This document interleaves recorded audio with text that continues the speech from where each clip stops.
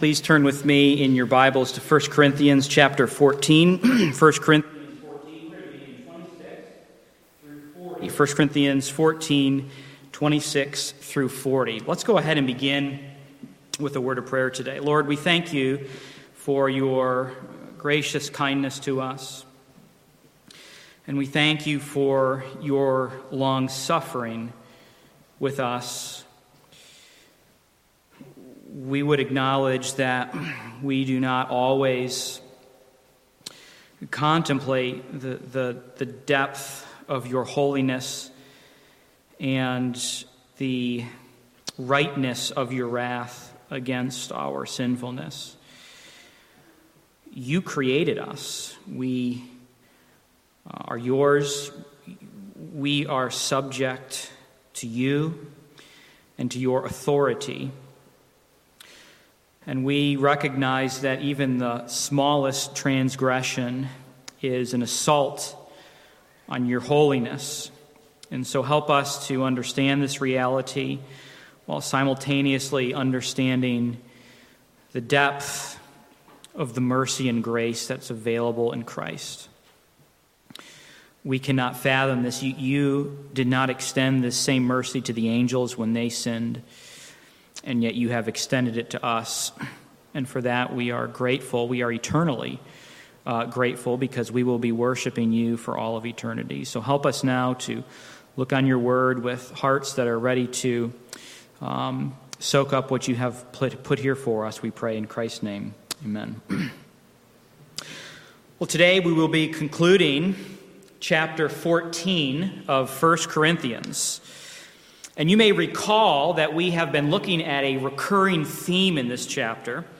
And the phrase that we have said is the theme to this chapter is a phrase that I have confessed to you that I have stolen. It is not one that is unique to me. But the theme of chapter 14 has been this: edification requires intelligibility. That has been something that has come up again and again and again and again. If we are going to be edified as believers in Christ, if we are going to be blessed or encouraged as believers in Christ, then we need to understand what Scripture tells us. What this means, quite simply, is that you cannot be edified without understanding. If you were, for instance, sad and came up to me or someone seeking encouragement in your sadness, and I spoke to you or that person spoke to you in a language that you did not understand, you could not be encouraged by that because you would have no idea what they were communicating to you. It seems like a pretty logical and elementary truth, but it needs to be stated nonetheless. The church in Corinth was using their gift of tongues in the church service, which was a problem because they were speaking in a language that nobody could understand. And they thought that this demonstrated their spirituality. Look at what I can do. I can speak in this other language. And oh, wait, I can too. Listen to me. And then they were speaking over one another, and there was a lot of chaos going on in this church, but there was no encouragement going on. There was no edification going on. Paul responds to this very clearly when he says rather pointedly in verse 19, "Nevertheless, in church, I would rather speak 5 words with my mind in order to instruct others than 10,000 words in a tongue." And you might respond to this and say, wow, this principle is so basic. Who in the world would be violating this today? Who in the world would speak all of these kinds of words that people could not understand? And you may recall several ways in which this has happened throughout history. We actually talked about this a number of times, particularly in our first message in 1 Corinthians 14. And I'll just remind us of some of these ways in which throughout history we have committed this same error. The Corinthian church, of course, did it by speaking in tongues. The Roman Catholic Church did it by outlawing Bibles. Again, the Roman Catholic Church does it today by holding church services in Latin, a language that most people cannot understand. The Amish Church also does it today, not all, but some, by holding church services in German, High German. The seeker-sensitive church does it today by creating an experience and neglecting to preach truth. We'll just create an emotional experience. We won't preach truth, or we'll preach stories, and then this will pass for a church service. Again, the seeker-sensitive church service does it today. One of the examples I used early on was in preaching on Hollywood movies. We're going to preach on this instead of the text of Scripture. The charismatic church does it today by pretending to speak in tongues. And we do it today willingly when we neglect our Bibles and say, I don't know about that theology stuff. All I need is love. I'm not going to worry about getting too in-depth into Scripture. Clearly, then, we recognize the importance and our need to speak in a way that others can understand us. We need to make sure, and it is of utmost importance, that the message of the gospel, the message of Christ redeeming fallen sinners, is a message that is clear, because people need to repent and believe in that message. Nobody, at least I don't think anybody today, would pay money to hear college lectures in a language that they could not understand. Why then do people go to church to hear messages they cannot understand? But there's an important point that we saw last week, and that point is that speaking with intelligence, speaking with knowledge, or speaking with understanding is not because we love knowledge for the sake of knowledge. Of course, we have been emphasizing this time and time again, that we don't want to just increase our knowledge for the sake of that. We certainly don't want to increase our knowledge for the sake of arrogance, so that we can go around and say, look at how much I know compared to how much you know. We saw that we are trying to emphasize understanding in the church to get at something else, something that is even more important than knowledge. And we saw last week that speaking with knowledge and with understanding accomplishes two things. In verse 17 of chapter 14, we saw that it accomplishes building up others. We said this is a way to follow what Jesus said when Jesus says the greatest two commandments, to love God and love others. To love others is to build up others, and we do this through an understandable message. That was number one. Number two was found in verse 25, and that is this: when you speak in an understandable way, unbelievers will be converted and worship. Getting at, on the one hand, edification of your brothers and sisters in Christ, and on the other hand, we were getting at worship of God. And this is what this understanding this message produces.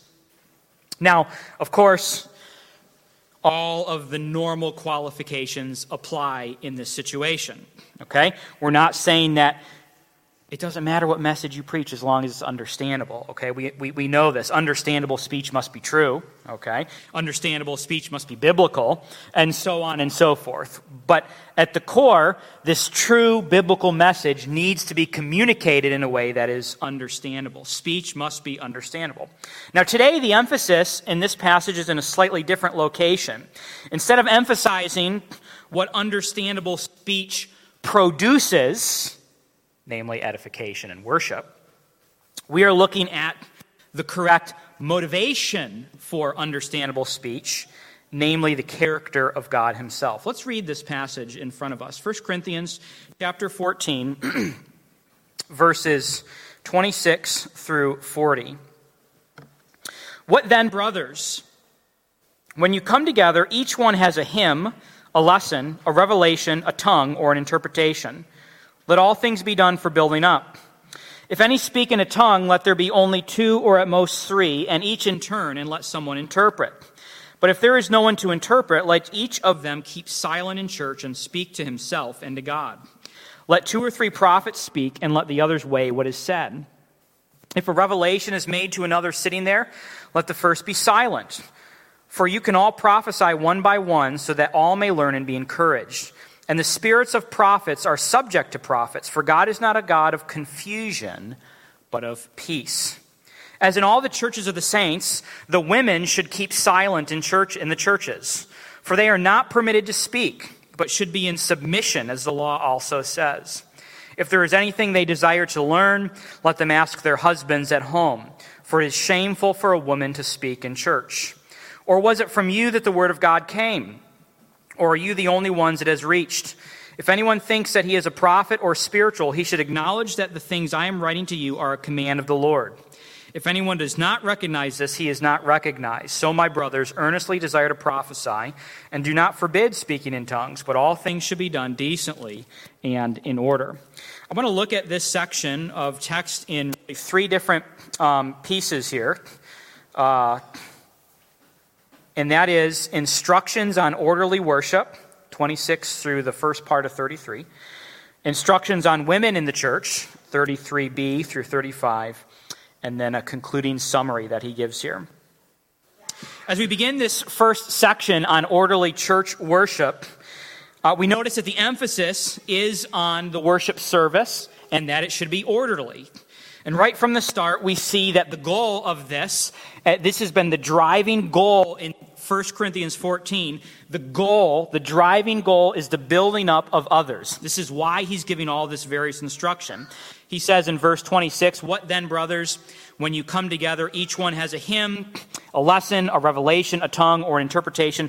Let all things be done for what? Building up." The way that you are going to go about holding a church service ought to be done for the purpose or the goal of building up others. This verse reminds us, of course, that the church is not a spectator sport. It involves a joint cooperation of the members of the church. And while we have already discussed several times the fact that the gift of tongues has ceased, the point still remains that the church must provide opportunities for church members to exercise their giftedness. And of course, the corollary is true as well. Church members must take advantage of the opportunities that are given for must not sideline themselves. Now, there is an application that we're going to draw out here. We'll draw it at the end, but draw it now immediately in this. And that is, if you have not been using your giftedness, your spiritual giftedness to bless and edify the church, please come and see me. Or see whoever may be in charge of that particular area that the Lord has gifted you in. And if you have already come and seen me and nothing happened, please come see me again, because I forget too sometimes, okay? Do not wait for me to remember or harbor bitterness, okay? Because sometimes I forget. If I do not write things down, I definitely do forget them, okay? So please see me if that is you. The point of this verse is that there is to be a variety of church people serving in various and different roles and ministries in the church. This is what a healthy church looks like. And the purpose of all of this busyness is to build others up. Now, one comment here on this verse on tongues and interpretations. Since the gift of tongues has ceased, as we have seen, I would suggest to us that the gift of the interpretation of tongues has likewise ceased. But I did come across commentary that gave a rather creative way to kind of flesh this out in a particular context. And that is, if you see someone who is speaking in tongues or claiming these particular gifts, one way to flesh out what is going on here is to offer, this is if you know a legitimate foreign language, okay, to offer to speak in tongues and ask for an interpretation and speak in the foreign tongue and see if it is a legitimate interpretation. I do not endorse this method at all. But this is one creative way that a commentary I came across said, if you want to really know what's going on, this is one way to flesh that particular thing out. I would suggest to us that we would discover that since the gift of tongues has ceased, that the gift of interpretations has also, and that the gift of tongues, quote unquote, today is not a legitimate language as was in New Testament times, but is nothing but babble. Paul then gives instructions on how the various gifts in the church ought to contribute to orderliness. He says this in verse 27, "If any speak in a tongue, let there be only 2 or at most 3, and each in turn, and let someone interpret. But if there is none to interpret, let him keep silent in the church and speak to himself and to God. Let 2 or 3 prophets speak, and let the others weigh what is said. If a revelation is made to another sitting there, let the first be silent. For you can all prophesy one by one, so you may all learn and be encouraged. And the spirit of prophets are subject to prophets." Now, there's a couple things to note in this particular section, and the first thing is this. a church service ought not be chaotic. That's pretty straightforward from this passage. Paul limits, even in this day when tongues was in operation, he limits tongues to 2 or 3 people in turn, not speaking over one another. We can imagine what was going on then. If he had to say, listen, just 2 or 3 of you, and don't speak over one another, that there was more than 2 or 3, and they were speaking over one another. Chaotic situation. He also says that an interpreter is a requirement. No interpreter, then no speaking in tongues. So if you were going to speak in tongues in a church service, and no one was around that had the gift of interpretation, then you were to keep your gift to yourself because of his principle that edification requires intelligibility. You have to understand the message if you're going to be encouraged by the text. John MacArthur says this. He says, for the sake of hypothetical discussion, it is noteworthy that even if one granted that the gift was still in use today, that is the gift of tongues, the modern movement would be totally discredited as illegitimate by its failure to follow the clear controlling commands in these verses. MacArthur is saying that even if this gift was still in operation today, it would be subject to what this passage is instructing on how that ought to be played out. And obviously, for the most part, this is not the case in most churches that use this quote-unquote gift. The next observation here in this set of verses is that structure in a church service is good. Now, of course, there is no inspired liturgy in the New Testament in the sense of first have your call to worship, then have one song, then have scripture reading, then have 2 songs, and then have the message. If you go to various different churches, you will see that the liturgies are different in each church. The New Testament does give us the components of a church service, but it does not necessarily say you need to sing 4 songs as opposed to 5 or whatever it might be. Nevertheless, what this verse is going at is that structure is important. And every church does, in some sense, have a liturgy, and we ought to strive to make it as biblical as possible. Now, in addition to 2 or 3 people speaking in tongues, he says 2 or 3 people should prophesy. In other words, prophets should also not be talking over one another. Prophets should be speaking in turn and not all at the same time. And you may recall that we previously said that the gift of prophecy was the gift of declaring God's word. And so while there was a component with the Old Testament prophets where there was a foretelling of the future, what we would say the gift of prophecy entails today is simply declaring God's word. So preaching is this gift of prophecy. Teaching would also fit under this umbrella of the gift of prophecy. And so he says 2 or 3 per service. We actually do usually have 2 or 3 per service. We have a call to worship where prophecy is given. Oftentimes, whoever is leading the song service for that day will give to us some biblical instruction about the direction of the songs and the biblical roots of what we're doing there. That is prophecy, instruction. And then, of course, we have the sermon or the message for the day.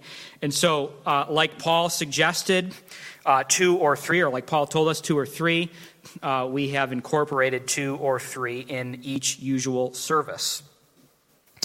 What is interesting to note here, though, is what he says in the second half of this verse. He says 2 or 3 prophets should speak, and he says, let the others weigh what is said. This is an interesting component of the verse here, because what is going to happen typically, maybe I shouldn't say typically, but oftentimes what happens is that there is an assumption that someone who is speaking, if we want to use this term prophetically or scripturally or biblically or preaching, that person is automatically, because of their position, correct. And this is not the case. He says, let the others in the church weigh what is said. Now, if you are going to weigh what is said, you are going to have to weigh that against a standard, against a rule, against an authority. If I'm going to say, is what's being preached from the pulpit true, then what is the standard that I am going to go to find out whether that is true? Let me give you a hint. The standard is not yourself. The standard is not, man, that really made me feel uncomfortable today. I didn't like that. Many people do use that as a standard, though it ought not be. The standard, of course, is Scripture. What that means is that while I am preaching at Crossview, or any other person is preaching at Crossview, you are never to engage in passive listening. In other words, you're not, okay, yep, must be true, that must be true, okay. You are to listen to preaching, my preaching, with an open Bible. You are to listen to this preaching and say, is this what the passage is saying? Is this what the text is saying? And by the way, again, your judge is not yourself. I don't think this says this. I'm not comfortable with that, but yeah, that is what it's saying. The authority is ultimately the word and not self. What this means is that it is possible for any speaker, any preacher, to engage in false teaching. That may be intentional, or it could be unintentional if a preacher does not understand a particular text. It also means that someone with the gift of prophecy is not automatically inerrant. The only inerrant source of authority for us is Scripture. This also means that while we can find people in church history with insight into Scripture, there are no individuals in church history that are ultimately and finally authoritative. Okay? I frequently bring quotations from other writers and pastors and theologians into my preaching. And oftentimes you'll see different characters from church history, sometimes dead individuals, sometimes living individuals. And I hope that you understand that when I bring up those people and quote something that they said, that does not mean that I am saying that person is inerrant. Okay, that we could go through every person that I've ever quoted in any sermon that I've ever preached and say, yeah, I think they missed the mark there, sometimes maybe by a lot in particular situations. The ultimate and final judge is Scripture itself. Again, that is not you yourself. Just because you don't like what is preached does not mean that it is wrong. Next, he gives some more instructions on making sure that there is structure in the church service. He says in verses 30 through 32, if a revelation is made to another sitting there, let the first be silent. For you can all prophesy one by one, so you all may learn and be encouraged. And the spirits of the prophets are subject to prophets. The point here is simply that everything should be done in order. You're not talking over one another. You're not saying, here's my message, and everyone is, what's going on here? And as he said last time, an unbeliever walks in and says, you guys are out of your minds. It's supposed to be done orderly. It's supposed to be done with purpose, with intent. And he also says that prophetic words are subject to previously revealed prophetic words. You see that? The spirits of prophets are subject to prophets. Same thing that we just said, and that is that there is a standard by which we subject modern prophets, use that term in the sense that it's used in the New Testament here. Modern prophets, or those who are speaking Scripture, expositing Scripture, are subject to previous revelation. Finally, he gives us the reason for all of these instructions in verse 33. For God is not a God of confusion, but of peace. Now, I want to park here for just a moment because I think is the controlling verse to this passage. I want to bring a couple of other verses that say the same thing. Romans 15:33, may the God of peace be with you. 2 Thessalonians 3:16, may the Lord of peace himself give you peace. And then Hebrews 13:20, now may the God of peace. Okay, we see that part of the character of God, the attributes of God, is that God is a God of peace. He's not a God of disorderliness. He's not a God of chaos. And by the way, this is a side note, because God is a God of order, and God is a God of structure, and God is a God not of chaos, he imposes that on his creation. Did you know that that God is the author of scientific laws? God authored the law of gravity. Do you know that? Did you know that the reason that if you take a 5-pound ball and hold it at such a height, and the wind condition is consistent, and you drop it, and the rate of speed at which it falls is consistent, whether you do that today, tomorrow, the next day, or 100 years from now, it's always... Did you know why that's the case? Because God built structure into creation. He imposes his own orderliness on it. That's why science is repeatable, because God built structure. Did you know that logic is also a reflection of the way that God thinks? God does not break the law of non-contradiction. You know what the law of non-contradiction is? You cannot say that something is true and untrue in the same exact way. I cannot say that this paper is on the pulpit and this paper is not on the pulpit. Why? Because logic is consistent, because God is consistent. God imposes orderliness on creation. Creation is not chaotic because God is not chaotic, and we see that clearly in Scripture here. God is a God of peace. Now, the question that is pertinent for the text in front of us is, why is this foundational and why is this worthy of mentioning? And that is because of a universal principle that I'll say it in 3 different ways. And that universal principle is orthopraxy is always grounded in orthodoxy. And in case you're wondering what that means, it means this: right living is grounded in right doctrine. Or we might say belief determines behavior. What we mean by this is when we are looking to know how we ought to behave in the world, what is the right ethic, how should I behave morally, how should I conduct myself in the world, where do I go for that at a foundational level? It's the character of God. You see, that's what he's doing here. He's he could have just said, guys, make your church service orderly, please. But he said, make your church service orderly, and oh, by the way, I'm going to pull the curtain back, and I want you to see the reason why your church service should be orderly, and that is because, foundationally speaking, this is part of the character and nature of God himself. And that is the root, and it springs up into the fruit of how I behave. I ought to have orderliness in the church. We can expand this and say we ought to have orderliness in our homes. We ought to have orderliness in our community, and so on and so forth. It is all because God is a God of peace and not a God of chaos. God's character, then, as we see here, is foundational for behavior. If you want to know how to structure a worship service, God's character, his attributes must come into play. It is the foundation. Do you want to know how to live your life ethically? God's character is the foundation for that. We know in Hebrews that the author says it is impossible for God to lie. God does not lie. So therefore we should not lie, so on and so forth. A good example of this principle being fleshed out in Scripture is 1 John 4:19. We looked at this a couple of times when we looked at 1 Corinthians 13.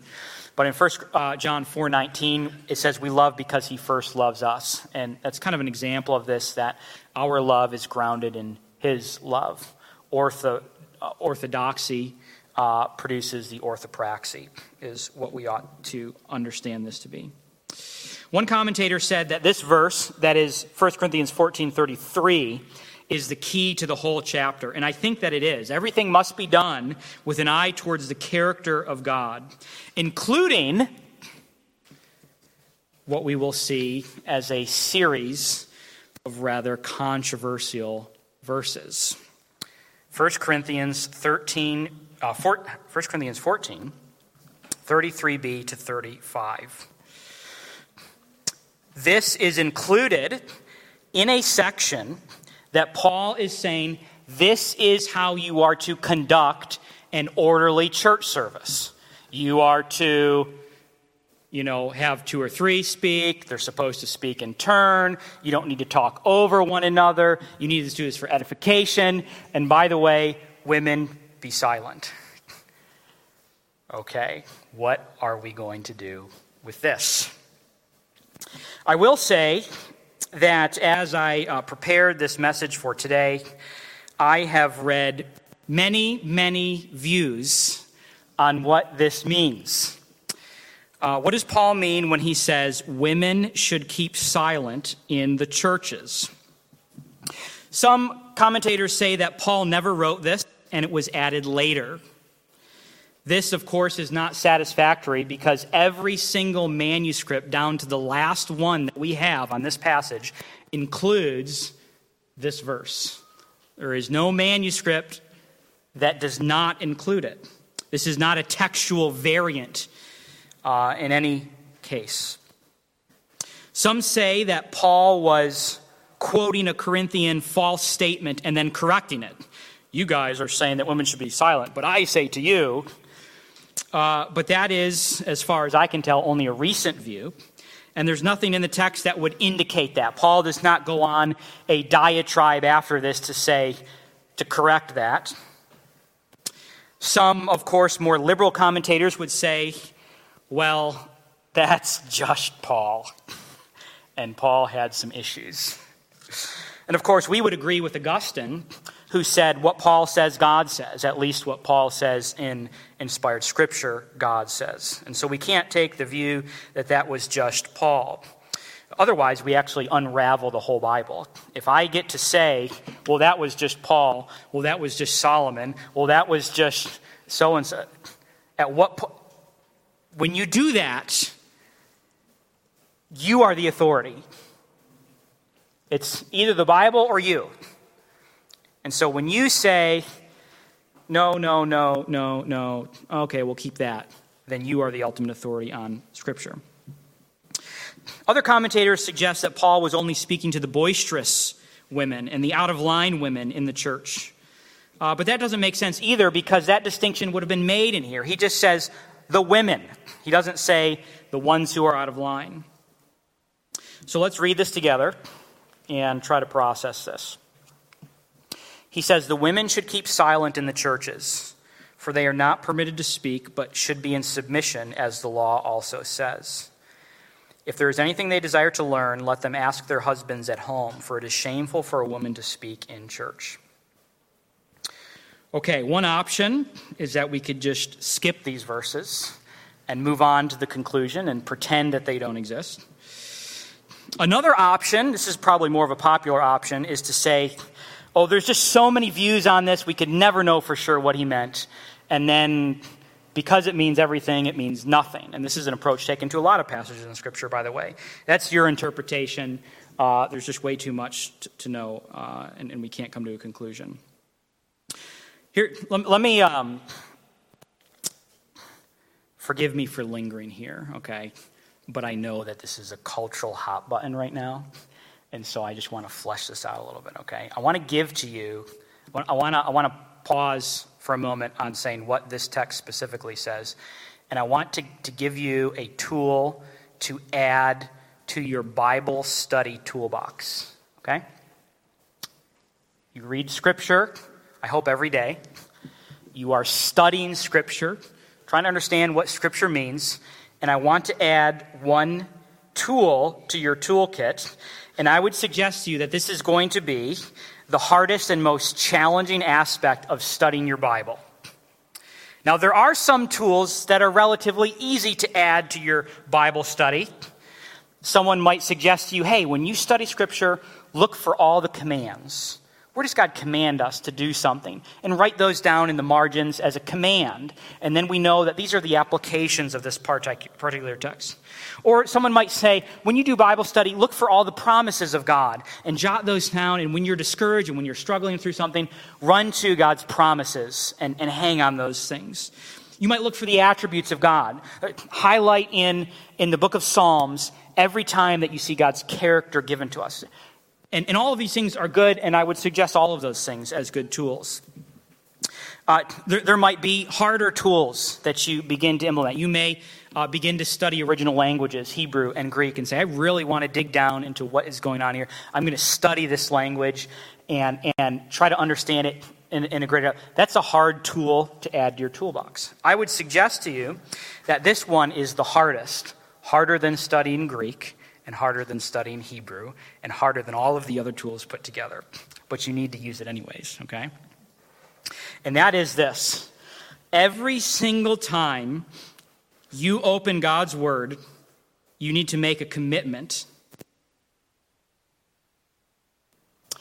if you discover when you read Scripture that you believe something that disagrees with Scripture, you will in that very moment change your mind and yield to the authority of Scripture. I'm studying the Word. I've actually, here's one thing that you can do if you want to write it out, actually. And I've done this before. Write out on a notepad, when you come to a text, here's all my presuppositions as I come to this passage. And then read, study the text, go back to your list of presuppositions, which ones need to die. Now, whether you write that out or not, come to Scripture with that particular mindset. The Bible challenges all of our presuppositions, all of our preconceived ideas, down to the very core. I would suggest to us that there is not one person in this room that is perfectly and precisely, completely and totally accurate down to every last line of Scripture. There are things that when you read Scripture have to go. There are, I can't believe that anymore. I have to believe this because this is what Scripture tells me to believe. The Bible challenges our presuppositions. If you come to God's Word and say, not sure I believe that, not sure about that, there must be an explanation for that, then you are confessing that Scripture is not your authority, you are. Understand, this is a foundational. Here's what you're going to find. Here's what you're going to find out when you get to the hard texts. You're going to find out what you're ultimately committed to. Are you committed to self, or are you committed to Scripture? And whether you yield to Scripture or not is going to reveal where your commitments lie. And whether you broadcast that to the world or not, you are at least internally going to know where you stand in that particular issue. And the same is true in this text. Whatever is meant by these two verses, we have to yield to, even if it is hard. And it is hard because secular philosophies have affected us more than we realize. In particular, the rise of feminism and the androgynous values of the world make this a hard text to digest. I want to read something fascinating. This actually came up in my study earlier in 1 Corinthians, but I'm kind of recycling it here, having to do with the submission of wives to their husbands. And there was one commentator that made I'll explain what this means here in a second, but he made a telling statement. He said, evangelical feminists usually insist that Paul never intended for male-female relationships of authority and submission to be preserved cross-culturally. In other words, he says evangelical feminists are saying that was only for Corinth, not for outside of Corinth. Tellingly, non-evangelical feminists regularly agree with more traditional evangelicals that Paul is promoting the subordination of wives here.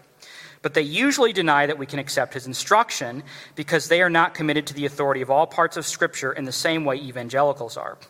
Yet they admit that Paul would have wanted his patriarchy to be preserved cross-culturally. Okay, you understand what he's saying here?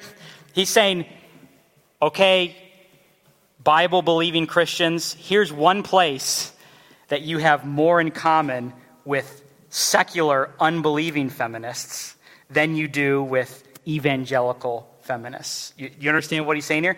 Because he's saying the secular, unbelieving person that comes to Scripture is like, yeah, that's misogynistic. Yeah, that's patriarchal.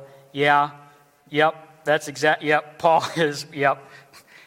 It is the evangelical feminist who tries to keep some semblance of the Bible's authority, who's like, Paul could not have meant that. It was we're misunderstanding what he said.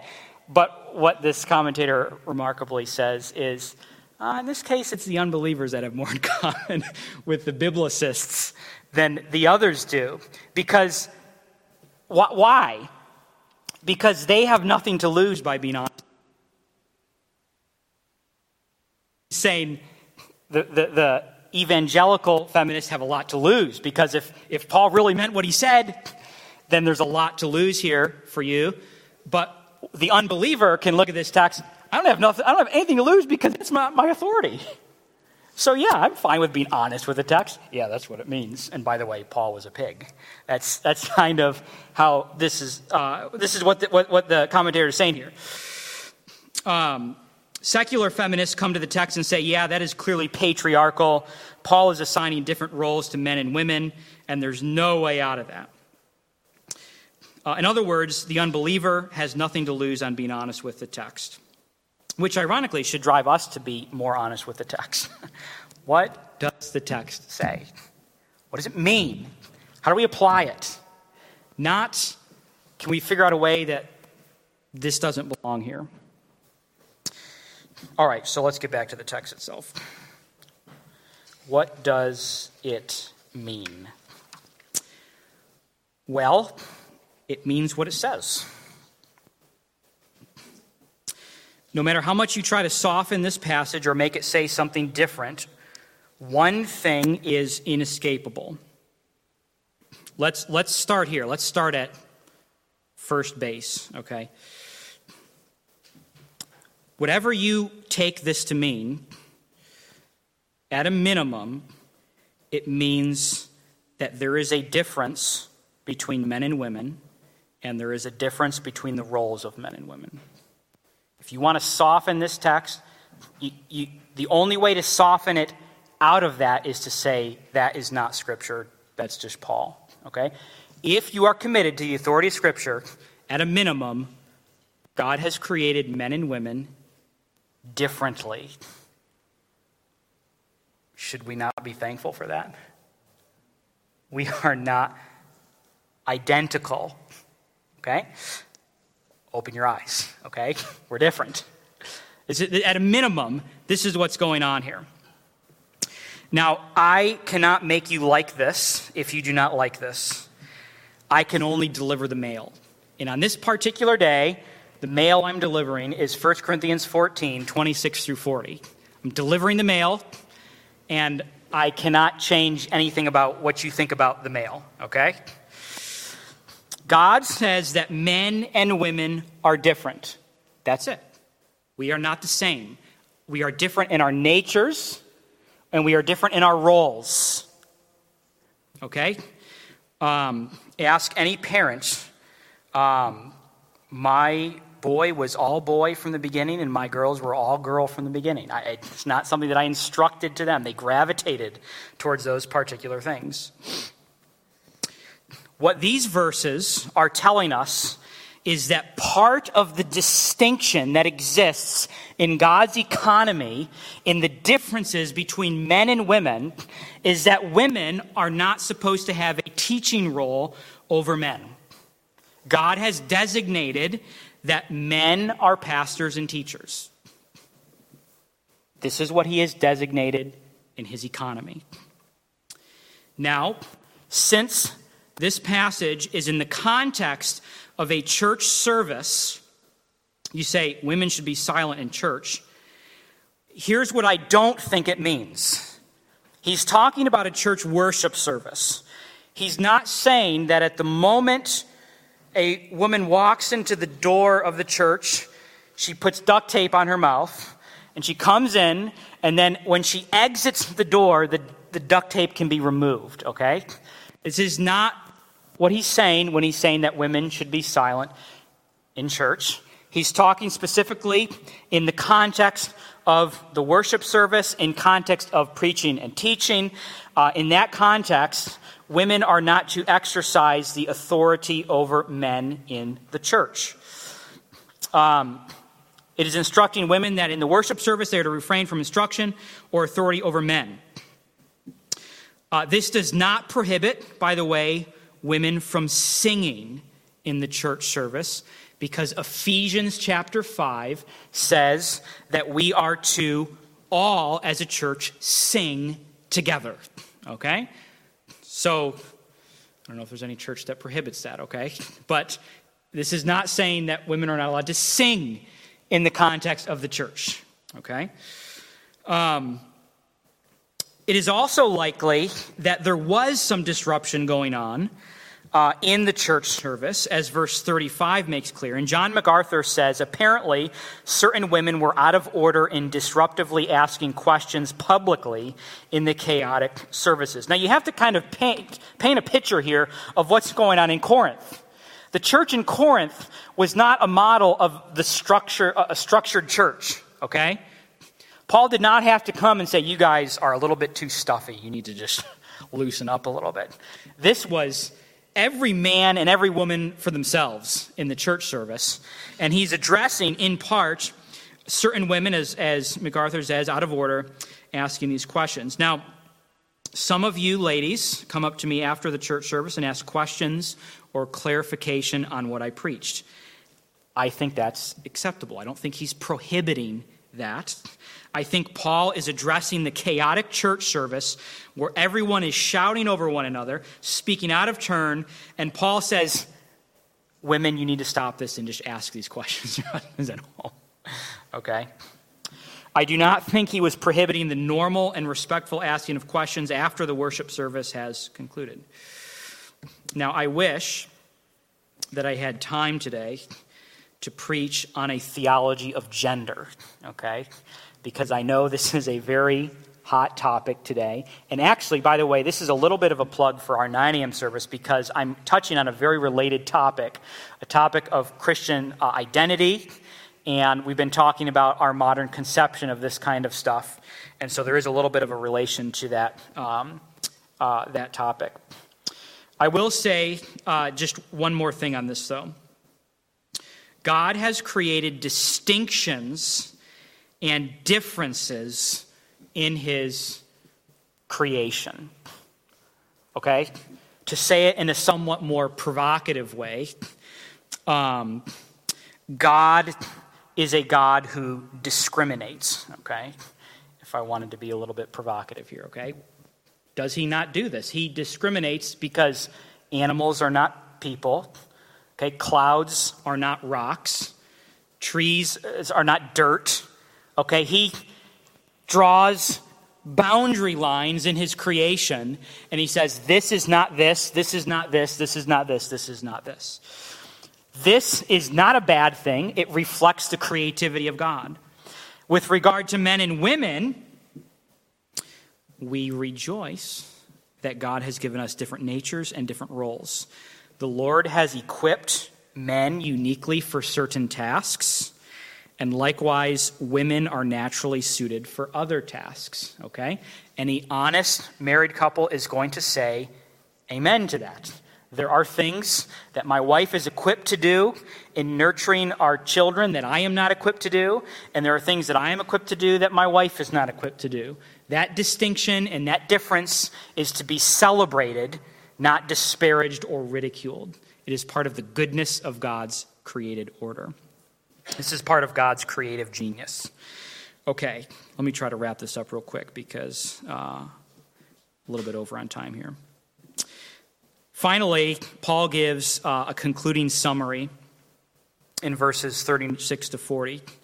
He says, was it from you that the word of God came, or are you the only ones it has reached? If anyone thinks he is a prophet or spiritual, he should acknowledge that the things I am writing to you are a command of the Lord. If anyone does not recognize this, he is not recognized. So, my brothers, earnestly desire to prophesy, and do not forbid the speaking in tongues, but all things should be done decently and in order. Paul acknowledges that the word of God has come to more than just this congregation. This is not just you guys. That the things he is writing about is normal in all the churches. This is what all the churches are doing and ought to do. The church in Corinth is skewing Scripture in this particular way in the chaotic church services, and Paul is reminding them that he is giving them commands from the Lord. Those who fail to recognize this must be recognized was not be recognized as having authority. Finally, he tells them not to forbid tongues. His point is not to make them stop, but to make it useful. Okay? And since it is not in operation today, we don't have the ability to do this. But basically, the application is continue to make God's word understandable to people. Anyone who disagrees with this and believes that tongues is still in operation would need to use tongues as outlined in this chapter. If you say, oh, okay, tongues is still in operation, okay, do it according to this chapter. I think, as I alluded earlier, that if you test someone by speaking a legitimate foreign language, you would discover quickly that what passes today for tongues is not the biblical sense of that. Finally, he concludes by saying everything should be done in order. Where do we go from here? Here's the driving point in this passage. If I could summarize all of this funnel it down to one point, it is this. Because God is a God of order, conduct orderly church service. That's simply what he's saying. God's orderliness is imposed on creation. The laws of nature listen to God. The laws of logic listen to God. That gravity obeys his command. Why can't you? You need to do the same thing because this is the character of God as he has imposed it on his creation. I have 4 points of application. Number one, use your spiritual gifts to edify the church in a way that is appropriate for your gender, okay? Meaning that God has created distinctions in the church, particularly with men and women, and we are to use our gifts that is appropriate in that way. Number two, edify the church in an orderly manner. Don't be chaotic. Don't disguise or encrypt God's word. Seek to make it understandable to people. Number three, compare the preaching and teaching of the church to Scripture. What is being preached, and does it align with this? Not does it align with my emotions, but does it align with Scripture? Is this what it says? And then finally, in your Bible study, yield your presuppositions to the authority of Scripture.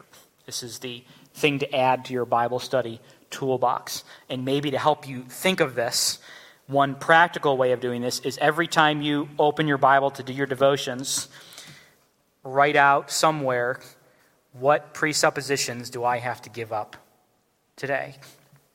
I'm not saying that you'll necessarily do that every single time that you read Scripture, but it ought to be a practice because sometimes you'll read Scripture and maybe either not see presuppositions that are out of line, or maybe in that particular text there may not be, and